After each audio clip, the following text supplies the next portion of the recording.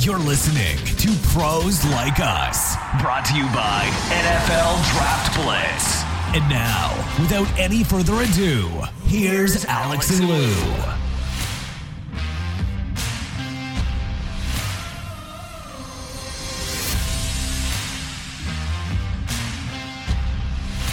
That's right, gang. We are back and better than last week, we hope. Once again this week, 2 shows, 2 for the price of 1. We hit week 14 of the NFL season. It's still a jumbled mess, but this is the last week for the buys for you fantasy football players. I know it's always some angst with buys and some big names are off this week. But anyway, this is the last one.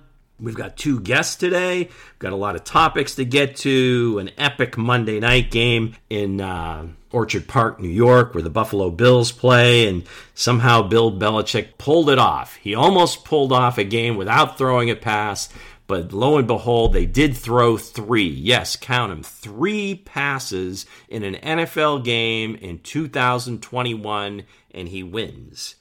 I don't know, Alex. What the hell? What did we watch? I feel like I was back in time, like I went back to the past, and I was watching a game 50 years ago when I still wasn't alive, but I was watching it on YouTube or something like that, and somebody like put it out there. Yeah, it was just a really weird game, and you called it, Lou. I mean, you said the Patriots are going to take this division, they're going to beat the Bills. I'm like, no, Lou, that's not going to happen. The Bills are going to take care of business at home. Didn't happen. Belichick has Sean McDermott's number, first of all. Second of all, Bill's offense is broken right now. And it goes a lot deeper than Josh Allen here. It's just the whole offense is just not running at a smooth pace the last few games. It certainly is not the same offense that we saw last year. So they got to fix it. Forget about winning this division. Right now, the Bills are sitting in 7th place after that loss. So they're on the wild card cusp, and we all know how many AFC teams are chasing those last couple of spots. So I'm going to say the Bills are in trouble right now, and you are right, sir. I'm not going to say it's like the Chiefs as far as the Bills are concerned, but there are some similarities as far as the offense is sputtering, where all of a sudden you've got all this talent. You've got the guy pulling the trigger, but, are they being too stubborn with just trying to force feed Josh Allen throwing the ball and trying to make plays downfield? I mean, yes, it sounds very familiar to what the Chiefs were dealing with. And we talked about it last week with Adam Teicher. And you watched the game on Sunday night against Denver. And yeah, I mean, the offense looks a little bit broken, but they're running the ball. When they did make plays, they were checkdowns and passes to the running backs. Mecole Hardman played like 9 snaps. 1 ball came his way. Tyreek Hill, ball's going through his hands. Kelsey's dropping passes. So I don't know what the deal is. Is it the design? I'm saying this, I'm speaking of both offenses now because the Bills are kind of going through the same thing. The defenses are playing them fairly similar. But then when the defenses aren't in that too high shell and, kind of daring them to run, then all of a sudden they're not beating man-to-man like they used to. So everybody has to evolve. Defenses are evolving. The offenses have to evolve. This RPO game, I don't know that you can rely on it consistently. Obviously, you'd like to see the Bills run the ball a little bit more. I don't know if it's a Singletary problem, if it's a Moss problem. I mean, he's hurt right now. Breida, again, he hasn't been there very long, doesn't get the ball much. So it's going to be a tough watch until they can kind of get that figured out. They play Tampa this week. So, hopefully for a viewer's perspective, it becomes a little bit more of an offensive game. But speaking of defenses, the Chiefs defense stood up again this week against Denver. Now, every week we say, well, this week it was Denver. Well, Green Bay didn't have Aaron Rodgers. All these, but because we've seen the Chiefs defense struggle so much over the years, there are some big differences. We talked about it last week with Adam Teicher, but they stood up again. And I don't know, for my money, it's a different watch, okay? I mean, you're used to a lot of points going up, but now it's like, hey, Mahomes, don't throw it away. Guys, just focus on catching the ball. It's okay to punt. Things that you would never dream of saying, but here we are saying it. But I know, Alex, you had some thoughts on the Chiefs defense. Yeah, I have to eat my words because in the offseason I said this Chiefs defense stinks. And it continued through the first 5-6 weeks of the season. And I was like, all right, these are the old Chiefs that I'm used to. Like, the offense is going to do its part, and the defense is going to stink it up. Well, you know what? They've turned it around. I mean, against Denver, they held them to 9 points, 4 out of 14 on third down for the Broncos.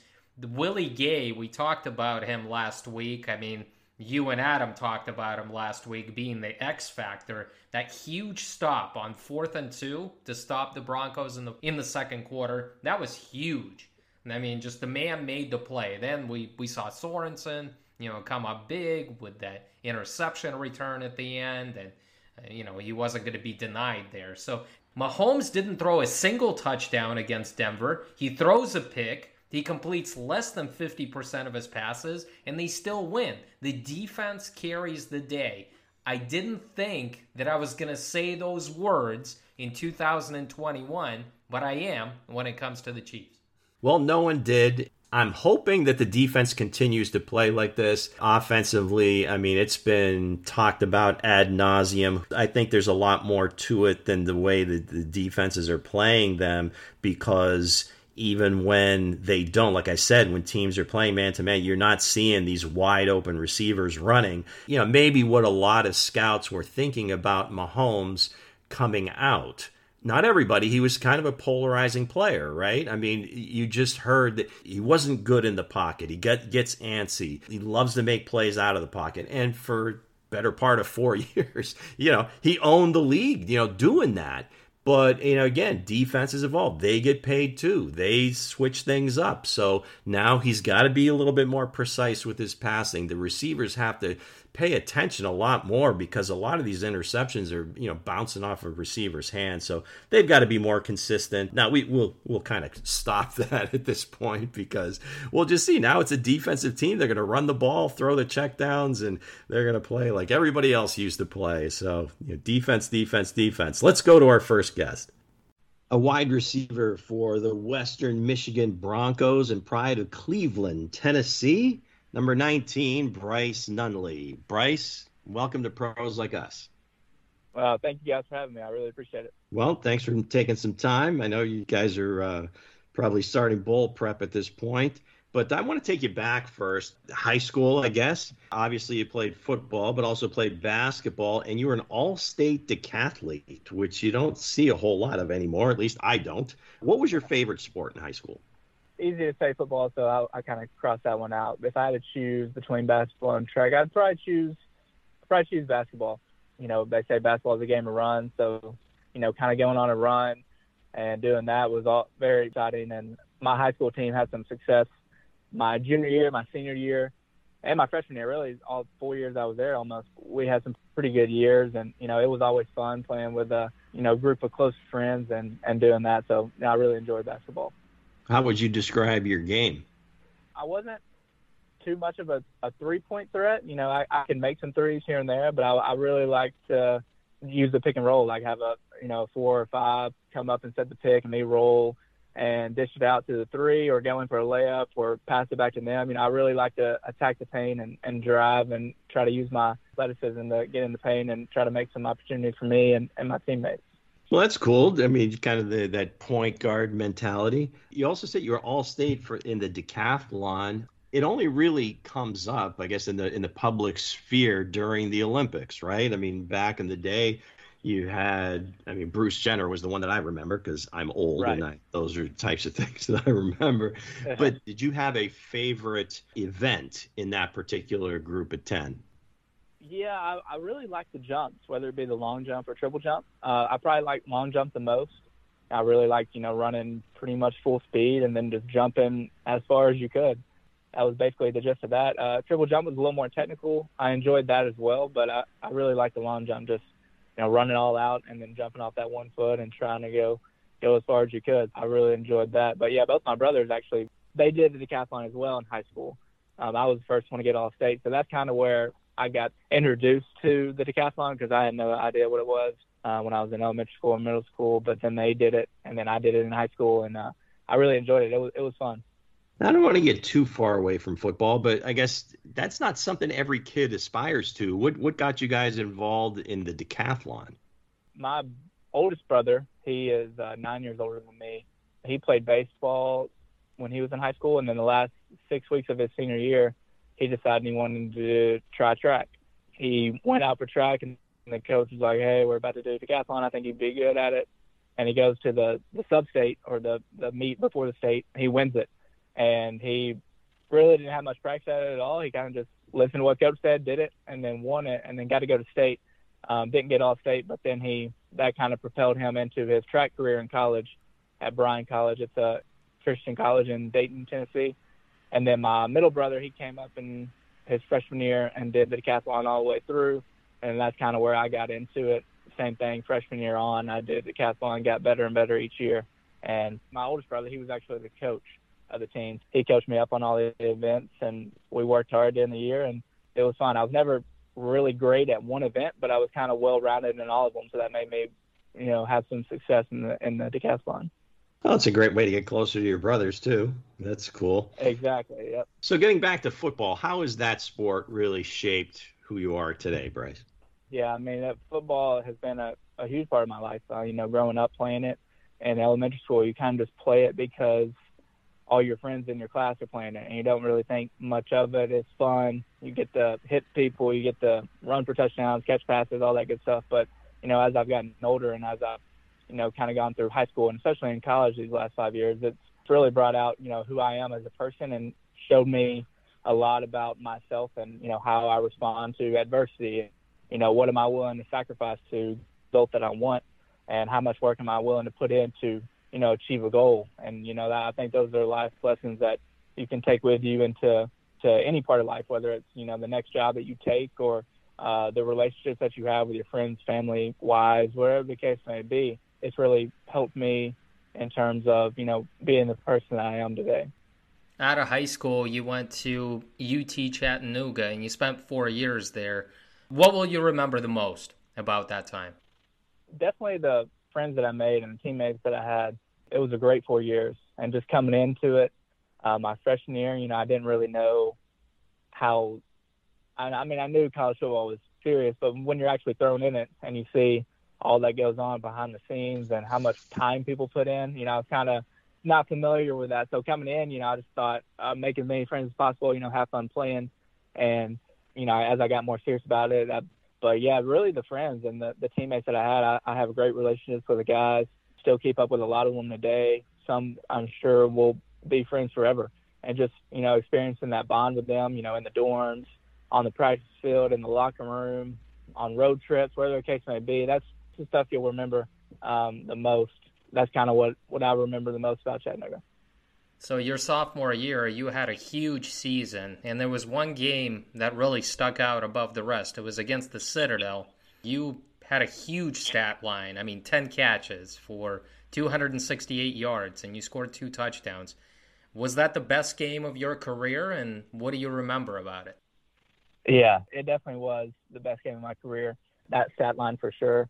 You always hope that you have a huge game, but I would have never thought that I'd have almost 300 yards receiving on 10 catches. But yeah, that game in particular, it seemed like it felt like everything was clicking that game. It was my second game starting. It was my sophomore year. We were on the road against the Citadel. They ran the triple option, so we knew our time on offense was going to be limited. So the coaches had a great game plan that week. They put me in spot to give me the ball and did a great job of moving me around, different formations, different looks. And the quarterback played great. He put the ball where it was supposed to be when it was supposed to be there. And, the game kind of slowed down for me that game in terms of, okay, I just got to, do what I'm supposed to do this week. And it all worked out. And it just seemed like everything was clicking. Everything was going well. Just kind of slowed down really that game for me. And it was awesome. It was something I'll remember for a very long time. Bryce, in basketball, there's a term. You're in a zone. Like Steph Curry, Michael Jordan, right? LeBron. They're in a zone. What are you feeling when the ball is coming to you and you're just catching everything in sight? Are you also in a zone? Yeah, I think that game, I remember thinking back on it, it was definitely like I was in a zone. Like I was, running my route coming across the middle. And I remember one in particular, I was in the slide. It was fourth down, I think, and we needed the first down. And I'm running like a dig, speed dig. And as soon as I turn my head, the ball's there, and I just bring my hands out, and it comes right in my lap. It was like I was in a zone because as soon as I turned my head around, the ball was there. We got the first down. It was like, okay, wow. Things were just working well. Things were just clicking that game. The ball was just finding me.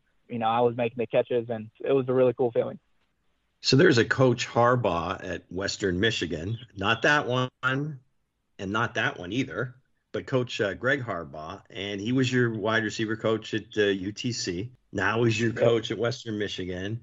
The guy's developed some great players. I mean, you have Dwayne Eskridge, who's now with the Seattle Seahawks. Sky Moore, who's your teammate, who's putting up monster numbers. How much influence did he have, and what did he tell you about Western Michigan that helped you make that move? So he had a really strong influence on me deciding to come here because I knew the way that he coached my sophomore year. I knew what he brought to the table. I knew what he can get out of the guys. The things that he teaches the wide receivers in terms of your thought process and your fundamentals and everything, just as your every single play, he doesn't take a play off in terms of coaching. So I experienced that my sophomore year, and then, he left, that whole staff left. It was different. I felt like I was, kind of stagnant at Chattanooga. I felt like I wasn't pushing myself, felt like I wasn't being pushed to the way that I knew he could push me.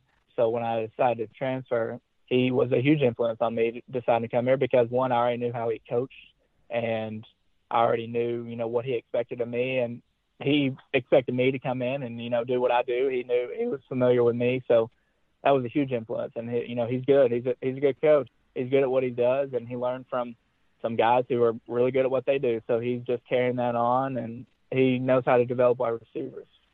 Well, it certainly looks that way. So you make the move, right? You go from UTC to Western Michigan. You're probably thinking that you're going to kind of pick up where you left off with your old coach. All conference at UTC, whatever, and really not a lot of playing time at Western Michigan. So how have you handled that? It's definitely been tough. This is kind of the first time in my career, in my life, where, I felt like I had worked the hardest I ever had since January because I knew this was my last year and I only had one more chance at playing college football. So I put so much into it. And then to kind of experience not playing much this year, it kind of hits you hard, and, it can get hard to overcome that. So I try to handle it the best that I can in a professional way. And I'd be lying if I said I came to practice every day and I was happy and I was, ready to work, because that wasn't the case some days. But I tried to, put that aside as soon as I stepped on the field, and just to try to get as good as I could and improve on things that I need to improve on every day at practice. And, just kind of waiting to see if anything would change or anything would happen. But yeah, it was definitely hard. Definitely learned a lot about myself, kind of going through this. And like I said before, there's definitely some positives that came out of it with the way that I handled it and the way that I went about it. I felt like I handled it as best as I could. I didn't quit. I didn't give up. I didn't, pout or anything. I didn't, put my head down and, not practice or anything. I kind of just strapped my pads on, went to practice every day and, try to get better. What specifically did you learn about yourself? Because, it's difficult. You'd be almost like a number one or number two receiver to, just kind of hoping for a few reps. What specifically have you learned about yourself through this process, maybe even being on a football team? Yeah, I guess the biggest thing that I learned about myself is how I'm going to respond to adversity. I felt like I did, as good as I could. It was hard going from being the guy at Chattanooga and, having the numbers that I had, and then coming here and even winning the starting position in camp, having, 7 catches the first game, and then it kind of went downhill from there. It was really hard on me because I didn't feel like I was being told a reason why that was happening, other than some, things that are, not many people would understand, but I wasn't given it wasn't like I was messing up the plays or, not playing hard or dropping balls or whatever the case may be. It was, some other factors involved. It was hard for me to understand that. So the biggest thing I learned is, how I respond to to things to me that don't make sense. And, things that are happening to me, even though I put in so much work and so much time, and still it didn't work out for me. So, just how I responded to that, how I handled that, I think it helped me grow a lot. Anything from Coach Harbaugh? Because it seems like you said, a huge influence. That's kind of the reason you went there. What's been his kind of demeanor or his role in this kind of lack of playing time? Me and him have had plenty of conversations, especially early on in the year. And then me and him we didn't have many conversations halfway through the year, and then we just had a good conversation at the end of the year. I won't get into all the details. I'm not going to say anything bad about anybody. It was different. I will say his demeanor was different than it was at Chattanooga. It was different all the way until week 4. His demeanor changed, and then you can kind of see what goes on behind closed doors in this business of college football. Not many people would understand that, but seeing it firsthand, it's a business, and that's kind of what I experienced. Bryce, are you going to get some reps in the bowl game? Usually seniors going out, they're going to get a chance to kind of showcase what they can do and play a little bit more. Are you going to get that chance? I hope so, yeah. We have one guy who I'm not sure if he's going to play or not. He's kind of been battling some injuries, so I really am hopeful that I will. Probably will have a conversation with him about that and just say, hey, this is kind of my last chance. I felt like I've done everything that I was supposed to do, just kind of see what they're thinking about that. And I would love to get an opportunity to play another game and get some more opportunities. There are a lot of players in the transfer portal every year. What advice would you have for players who are about to make the jump from the FCS level to FBS? My advice would be to do as much homework as you can on the program that you're thinking about going to. Really try to develop a relationship with the coach that's recruiting you, or the head coach, or whatever the case may be, whoever's wanting you to come to that school. Advise not to rush into a decision, and don't make them rush you into a decision. Don't make them say, well, you got to tell us in a week or we're going to go get somebody else, because that's the game that they play. And as part of recruiting, they got a limited number of spots, and they try to force you into making a decision quick. I would advise really do your homework. Think about what's the best fit for you in terms of offense or the defense or whatever the case may be, whatever position you play. Look at the roster, all that good stuff. Really sit down and think about it, and don't rush into a decision. Team-wise, you guys have had an up and down year, like you said, but, you had 2 huge road wins. You beat 2 conference champions on the road, at Pitt and then also at Northern Illinois in the MAC. What were the keys to pulling those off? Was there anything different about those games? Not really anything different in terms of our preparation throughout the week. I thought we had 2 really good weeks of practice those weeks, but we also had some good weeks of practice with the games that we lost, such as Toledo or Central Michigan. The biggest difference that I could think of was just the belief. I felt like going into Pitt, nobody believed that we were going to lose. We really felt like we had the game plan to go in there and attack their defense in a way that not many other teams could. And we did that. And, our defense did make some plays, had some turnovers, and we really played some good football that game. And, it kind of just all worked out same way with this last game against Northern Illinois. Northern Illinois had already clinched the West, so we were kind of just trying to make a statement, what could have been, I guess, for the year if we had gone out and executed the way that we had during some games. And that's the hardest part, is just staying consistent throughout the year, because it's a long year, and people get tired, people get hurt, banged up, whatever the case may be. So really just trying to stay consistent was the hardest thing for a season. I felt like we did that this last week and the Pitt week. What makes your quarterback a special signal caller? I think it's his leadership. He's a really good leader. He really goes out of his way to talk with almost everybody on the team. I think he's hung out with everybody on the team at least once. Really goes out of his way to try to develop a relationship with everybody, whether you're a freshman or a 6-year senior. He's trying to let you know that, he's the leader of this team. He's a competitor and wants to win as bad as anybody. Those are 2 traits really make him special. What would you say is your biggest strength as a player? I would say my ability to identify coverages pre-snap and kind of, play that to my hand in terms of what route I'm running kind of my thought process before the ball is even snapped. I've gotten a lot better with that since I got here in May. Understanding what route I'm running and the leverage of the defender and what I want to make them think I'm doing. I've gotten really good at that, and I felt like I've improved on that a lot. What do you think you still need to improve upon between now and the NFL draft? I think I can still improve on my releases. I felt like I've gotten a lot better at it. I've faced a lot more of it in practice since I got here in May. Press coverage, I feel like I've gotten better at my releases, but I can still definitely improve on that. I can definitely improve on catching in traffic, whether it be, on two defenders or whatever the case may be, work on catching in traffic, just everything that relates to that. All right, your team went 7-5 this year. You're going to play against Nevada in a quick lane bowl. It's in Detroit. It's in your backyard. It's 2 hours away from Kalamazoo. What has the early preparation been like for this game? Have you started, doing the prep work on Nevada? Not yet. So we just found out on Sunday that we were playing them.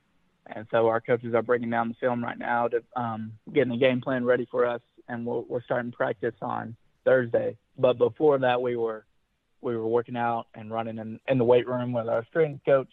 And we also had one practice last weekend, just some individual work, some 7-on-7, 1-on-1, stuff like that, try to get our legs back and stay in shape as best we could. So the preparation will actually start on Thursday when the game plan's in, and we'll get the ball rolling on Nevada. Well, let's hope that their quarterback is going to play, Carson Strong, and let's hope their wide receiver plays, Romeo Dobbs. So it's going to be a high-scoring affair if everybody plays, because you guys are going to score a lot of points as well. Oh, yeah, for sure. They've got a good offense, and they put up a lot of points. We do too. So, yeah, if everybody's playing, I expect a, high-scoring game and a competitive game for sure. Now, I know one of the tenets of playing football is you never want to look too far ahead. But obviously, You've got this bowl game coming up in the next few weeks, like Alex said, against Nevada. What's next for you after that? What are the next steps for you? Yeah, so after the bowl game, I'm planning on playing in the Tropical Bowl in January in Orlando, and, kind of just another opportunity to show what I can do in front of scouts. Just focus on my craft and, me as a player. So that's what's next. And then after that, I'll start the pro day training process, train for whatever, 7-8 weeks, I think is what it is. I'll start doing that, have the pro day, just go from there, just put my best foot forward and work as hard as I can every day and, take care of what I need to take care of. And, that's all I can do. Bryce, who are you training with to prep for the draft? I haven't finalized it yet. I have a few different options depending on, what me and my agent decide on. There's really narrowed it down to 2 or 3 people that I'm thinking about. We haven't finalized it yet. That will be coming up very soon. So it's either going to be in Florida or North Carolina or Tennessee, maybe somewhere in Texas. I'm not sure yet. So we'll sit down and talk about that stuff and kind of what areas I need to improve on and go with the trainer that, is the best at improving on those areas. What's your height, weight, and your 40 time, if you can reveal it? Are you a high 4.4 guy? Yeah, so we actually ran the 40 this summer, and on laser time, I ran a 4.52 laser, but I don't know if this is true. I'm not sure because I didn't run the 40 on the game field. I ran it in the indoor turf, which is thicker, and guys said that when they ran on the indoor turf, their times were slower than when they ran out on the game turf, and it was storming the day we ran it, so we had to run indoors.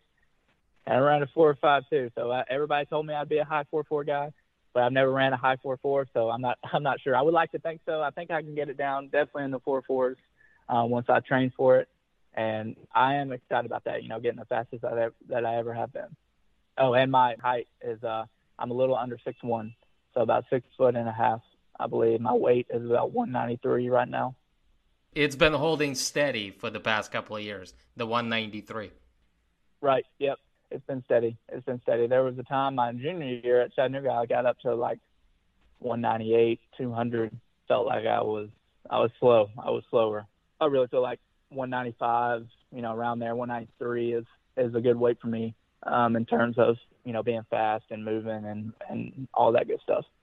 So before we let you get out of here, I just noticed, just looking at my notes, you've gone from two cities with very iconic names in American folklore, Chattanooga and Kalamazoo. They probably got songs written about them and so forth. But I did notice there was a significant change in the hairstyle from Chattanooga, Tennessee to Kalamazoo, Michigan. Was that by design? No, it was not. That's funny that you say that. My hair was pretty much short at Chattanooga, and then going into 2020 and COVID, everything shut down, and my hair got long. It's never been that long before, but I got a lot of positive feedback from my friends, family, everything. They were like, "Hey, that looks good. Maybe you should keep it long." And when the stores opened back up, I kind of just rolled with it, and it was long, and I've kept it long since then. So people like it. Didn't intend on doing it. It has been a little change that I didn't even think about doing. Well, embrace change, Bryce. That's the one piece of advice I would give you. Right. So this is the time of the interview or chat where you get the chance to plug your social media handles, anything you're working on, any foundations, just anything you want to plug. Go right ahead. You can follow me on Twitter at @bnunnelly, Nunnelly. That's my Twitter handle. My Instagram handle is Bryce, BRYCE _Nunnelly, Nunnelly. I'm on both of those platforms. That's pretty much all I had to promote right now. Yeah, thank you guys for giving me that opportunity. All right, good luck. I hope you get some action in that game against Nevada, and good luck in your prep, and we'll talk to you down the road. Yes, sir. Yep, thank you guys. I appreciate it. All right, thanks, Bryce. Let's move along. Pittsburgh and Baltimore. I don't know how great a game it was to watch, but there's certainly a lot of theater in the fourth quarter. Big Ben kind of summoning his inner youth in some cases, but he was able to make plays when he needed to make plays. He's at an age where you're not going to see that every week, but in a game where they kind of were called out, not only by their coaches, the media, everybody, and they got it done. They made the plays when they had to. It didn't look good at the end when Ravens went for 2 and it looked like the play was there, but TJ Watt kind of saves the day, makes Lamar shift his arm angle, and the Andrews was there. I think it was the right call by Harbaugh to go for it. You can win it. You got the ball in your best player's hands. Just go do it right now. Forget about overtime. And it just didn't work out. But as far as Ben's concerned, I believe this is it for him and the Steelers. You may see some more glimpses, but I don't think it's going to be consistent enough for them to get in the playoffs. And if they do get in, it's not going to last long. Call me selfish, but I want to see Big Ben continue to play. I think if he's got the itch, he should be given the opportunity to go elsewhere because of what he has done. I look at his numbers from 2020, Lou. I mean, this is a quarterback that threw 33 touchdowns and almost 4,000 yards. He is different this year with, 16 touchdowns, 6 interceptions. I'm not saying that Big Ben has to throw the ball 40, 50 times a game, but he can go to a team and be a game manager with a strong running game, and half of the teams in the league would be lucky to have somebody like him. In the 2004 class that he came in at, Phillip Rivers retired, Eli Manning retired, so Big Ben is the only one standing right now. So I want to see him continue on, and I think he still has a year or two left, not with the Steelers, but with somebody else. Half of the teams in this league would be lucky to have him as the starting quarterback. Just not the guy carrying the team, but being that caretaker and, taking the possible team to the playoffs. Well, in my opinion, I don't believe he wants to do that, nor will he do that. The second question would be is what team would be ready-made for him to step in and be the guy that's going to be good enough for him to say, hey, we've got a shot with a team, because most of the teams that would need him aren't that good all around him.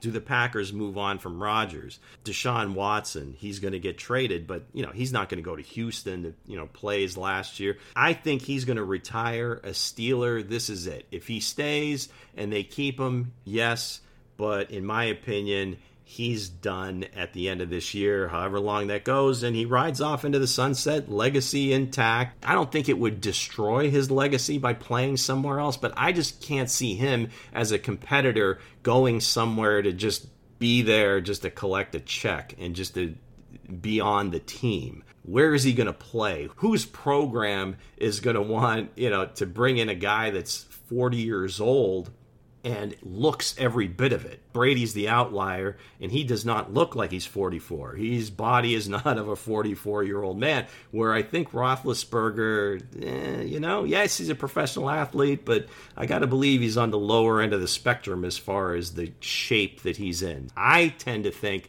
that this is it for him. I think there are two teams that I think will be interested in his services. I think these two teams will be vying for a quarterback in the first round of the NFL draft, but they might bring in Big Ben to mentor that young quarterback and be the starter, be that bridge gap type of quarterback. I think he might be willing to do that. I would say two teams. The Denver Broncos, they're always looking for a quarterback, it seems like. Now, I don't see Teddy Bridgewater being there next year.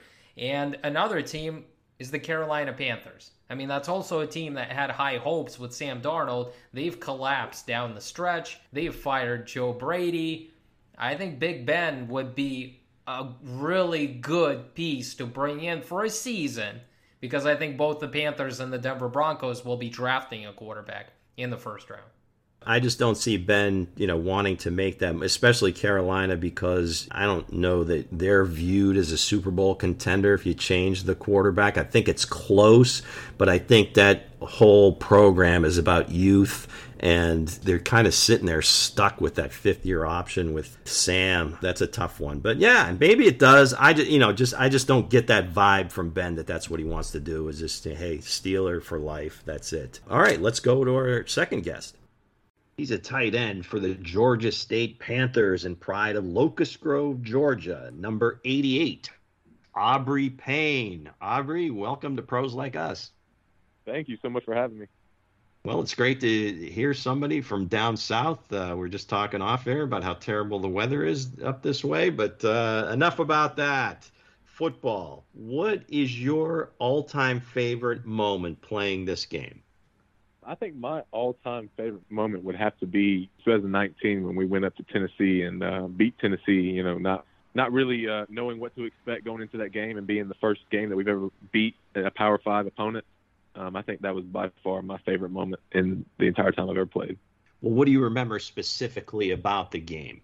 I remember getting out there and feeling the fans and stuff and thinking, wow, this must be just how it is every weekend. And then all of a sudden starting to play them, and it was just like, these guys do not want to play us. And then, getting out there and just basically moving the ball up and down the field the entire game and never really being stopped. It was a different feeling than I thought I was going to feel. Was an SEC school just overconfident on that day?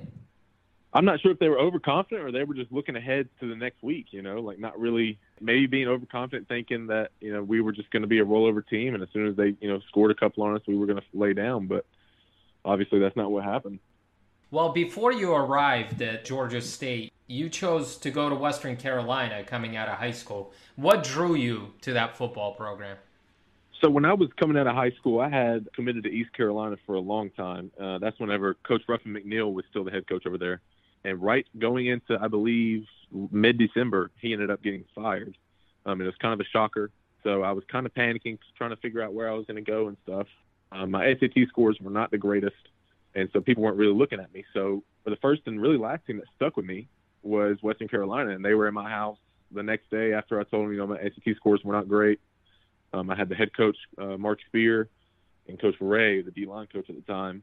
They were at my house the next day. That right there showed me that they cared and they wanted me.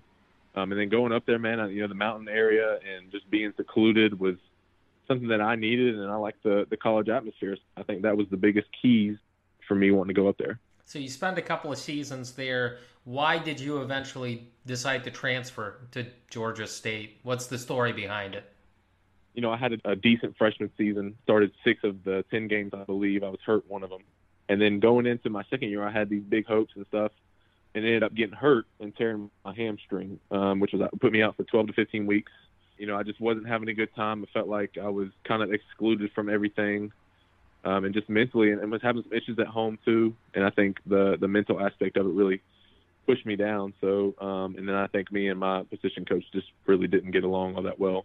So I made the decision to try to move back closer to home. Originally was going to go to Georgia Southern because it was in the state, and at the time, that was the only people that were looking at me. But obviously that didn't work out, and I stayed even closer to home. You play in the shadows of University of Georgia, Georgia Tech, some big-time schools, big-time programs down there. How do you all get respect within the state when, kind of a bird's-eye view, Georgia State is behind those programs? Right. I think with us being a smaller college, or not even a smaller college, a newer program, I think it's hard to get the respect from these bigger programs. But I think whenever we go in and SEC schools and don't get, put up 45 points on us or anything like that, and even win some of these games, I think that's a huge thing that can help us build that respect that we need and that we deserve. And then especially just beating teams like Georgia Southern almost every year. I mean, even like this year, going into Auburn, having the lead the entire game, and then just the last play of the game really is whenever everything went south. Just things like that. I think that's how we can earn the respect of these teams that are in, the Southern District and stuff like that. Aubrey, I mean, during your career at Georgia State, you've caught 39 receptions and you've scored 11 touchdowns.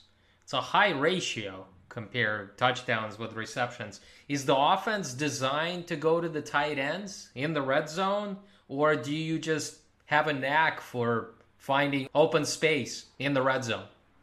Coach Glenn being a fantastic offensive coordinator, I think the offense is just designed to get people the ball whenever it's time.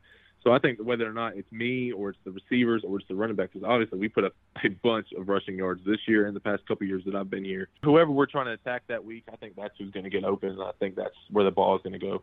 Whether it's us, between me and Roger, or, it's the guys out wide, or even the running backs that we have. I think the RPO aspect of our offense is so strong, and I think that's what, obviously draws in those safeties and the linebackers to help me get open in the red zone. The offense is just built for the red zone because, we're there all the time. The OC has done a great job with that. Your team has won 6 of their last 7 games, and you've won 3 consecutive games to end the season. What was the difference for you guys down the stretch in the second half of the season?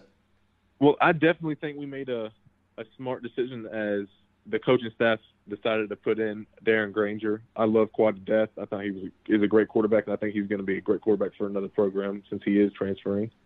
But I thought that was what changed the morale of the offense and changed the way that we looked at the team. We knew it was going to be a tough first 5 games with the Army, UNC, Charlotte, even Auburn. We knew it was going to be a tough first 4 to 5 games. So turning that around and flipping the script, I think that was the biggest thing that was helping us be motivated with that Charlotte win, and then going back. And I think the ULM game was the one where we blew them out and stuff. So I think those were just big wins that turned it around for us, and I think it gave more confidence for the coaching staff and the players. Let's talk about a couple specific games earlier this year at ULM. 6 receptions, and I think at the time, it still may be the case, the only 2 TD game in your life. And I think you were quoted as saying that that's going back to Pee Wee ball. How can that be true? Yeah. I can't remember Pee Wee ball all that well. I played O-line for a couple years when I first started, but then I started playing running back, so I can't remember all those days. But from what I can think of right now, I know, especially middle school and high school, I have never scored more than 1 touchdown a game until, the ULM game. It was definitely a great night, a great team win, and it was fun for sure. Also, you guys had a big win at Coastal Carolina, kind of the name school, if you would, in the Sun Belt, along with Appalachian State and others. I mean, that league really growing over the last few years. Now, you play on the same field as a big-time tight end. We've had him on the show, Isaiah Likely. What do you recall most about the game? And then specifically, do you watch the other tight end when the other team has the ball? Oh, yeah. I'm a big offensive, want to learn more about the offense, how different coaches run their offense and how they are able to, just move the ball down the field, how they're able to get people in the places that they need to be. Just watching that game, the fans were pretty great.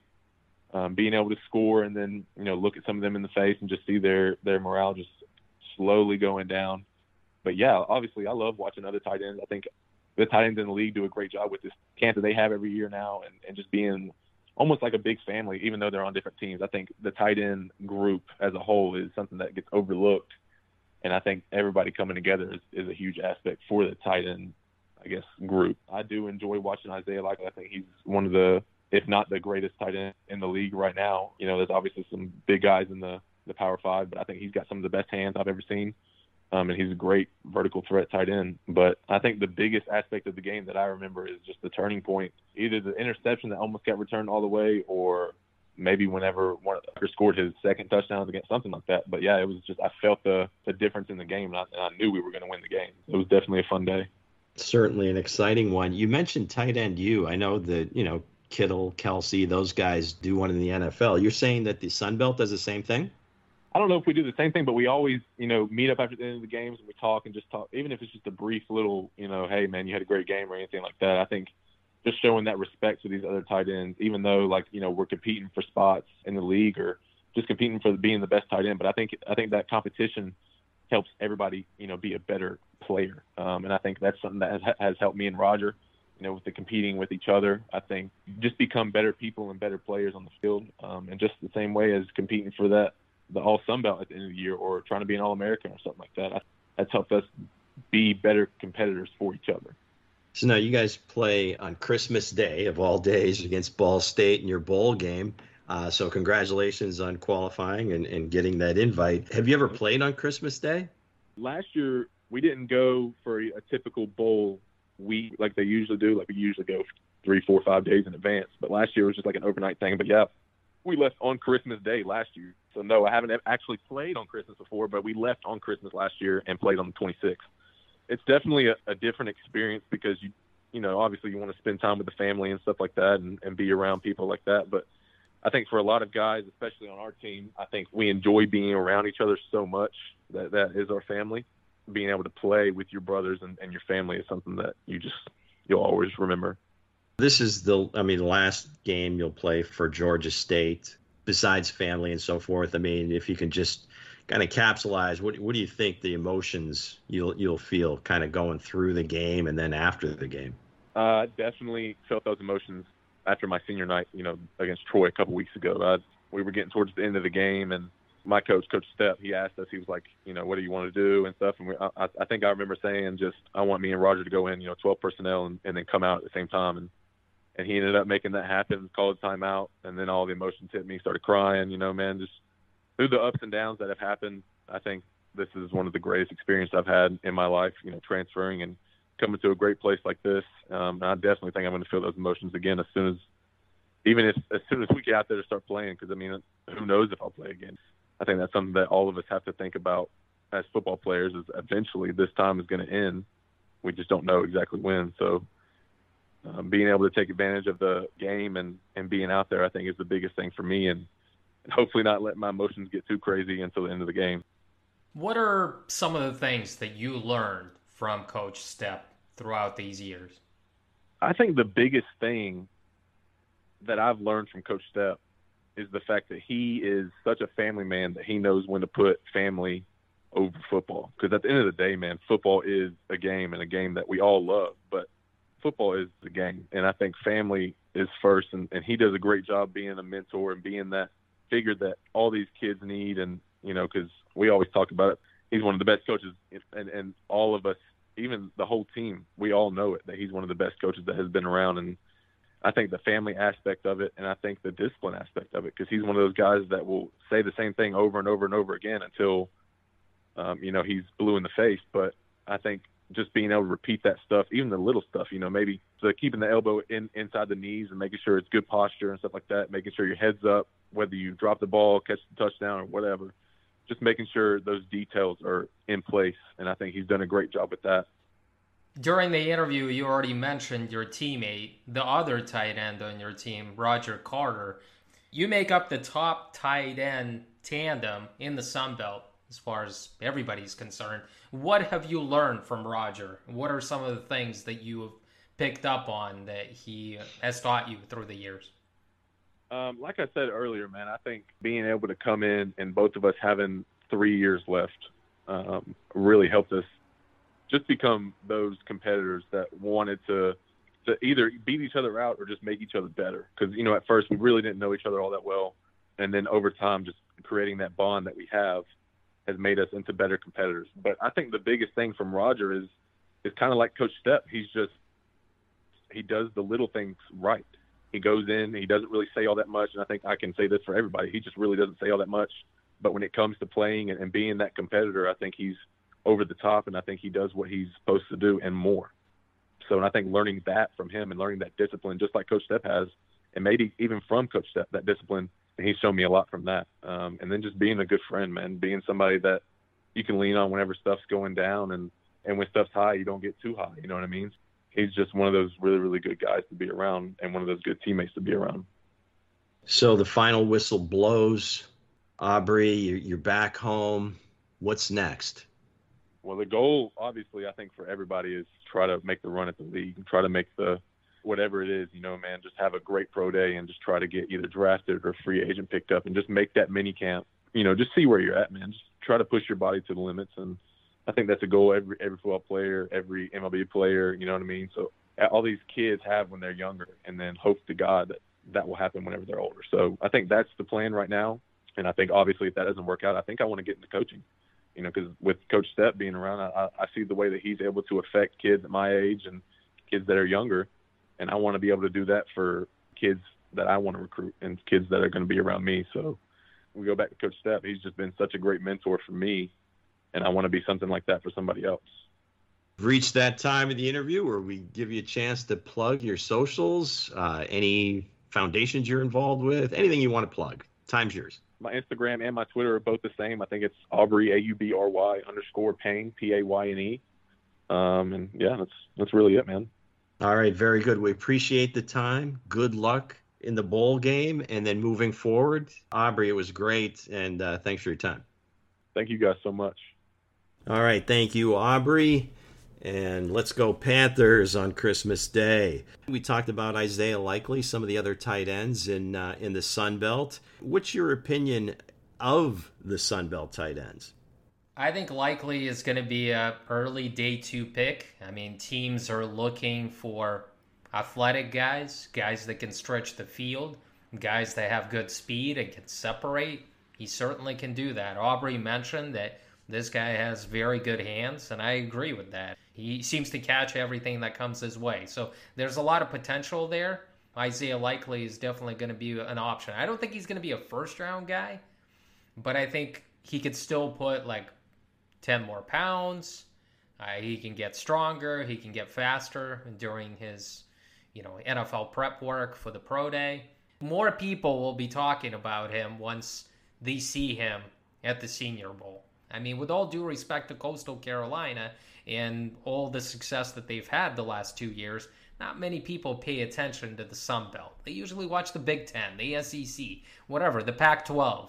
I think a lot more people are going to catch on once they see Likely in Mobile, Alabama. I am livid right now, Lou, terms of... Whoa, all right. I am livid because money talks. And, Mario Cristobal was with the Miami Hurricanes before. He was an assistant there. He built a heck of a program at Oregon that's competing for the Pac-12 title. And, he's done really well recruiting out there. But he got the chance. The Hurricanes offered him the job of his life, I would assume, based on the interviews that he has done. And he bolted. So now the Oregon job is open. I would want that job because the last couple of recruiting classes have been awesome. And if I can get Spencer Rattler as my quarterback to transfer in there, I'd take that. So I don't know which way Oregon is going to go, but it's going to be interesting to keep an eye on. But I would assume that it might be another power coach that goes from one program to take that Oregon job, because we've seen Cristobal do it. We've seen Lincoln Riley do it. We've seen Brian Kelly do it. So coaches this offseason, it's unlike any other offseason that I've seen before. So many big-time coaches leaving powerhouse jobs to take on another reviving project, I would say, because, LSU and USC and Miami, they need to be fixed. But they're quick fixes. If you recruit well, then these coaches are going to be successful, and they know that because they can win the national championship there because of what these programs have done in their previous history. So, again, it's been an exciting off season, and again, I'll say it a third time: money talks. Absolutely. Well, thanks to our guests. Stay alert for show number 2 this week. Again, 2 shows this week. If you haven't already, please subscribe. If you have, thank you for that. And as always, on the way out, peace.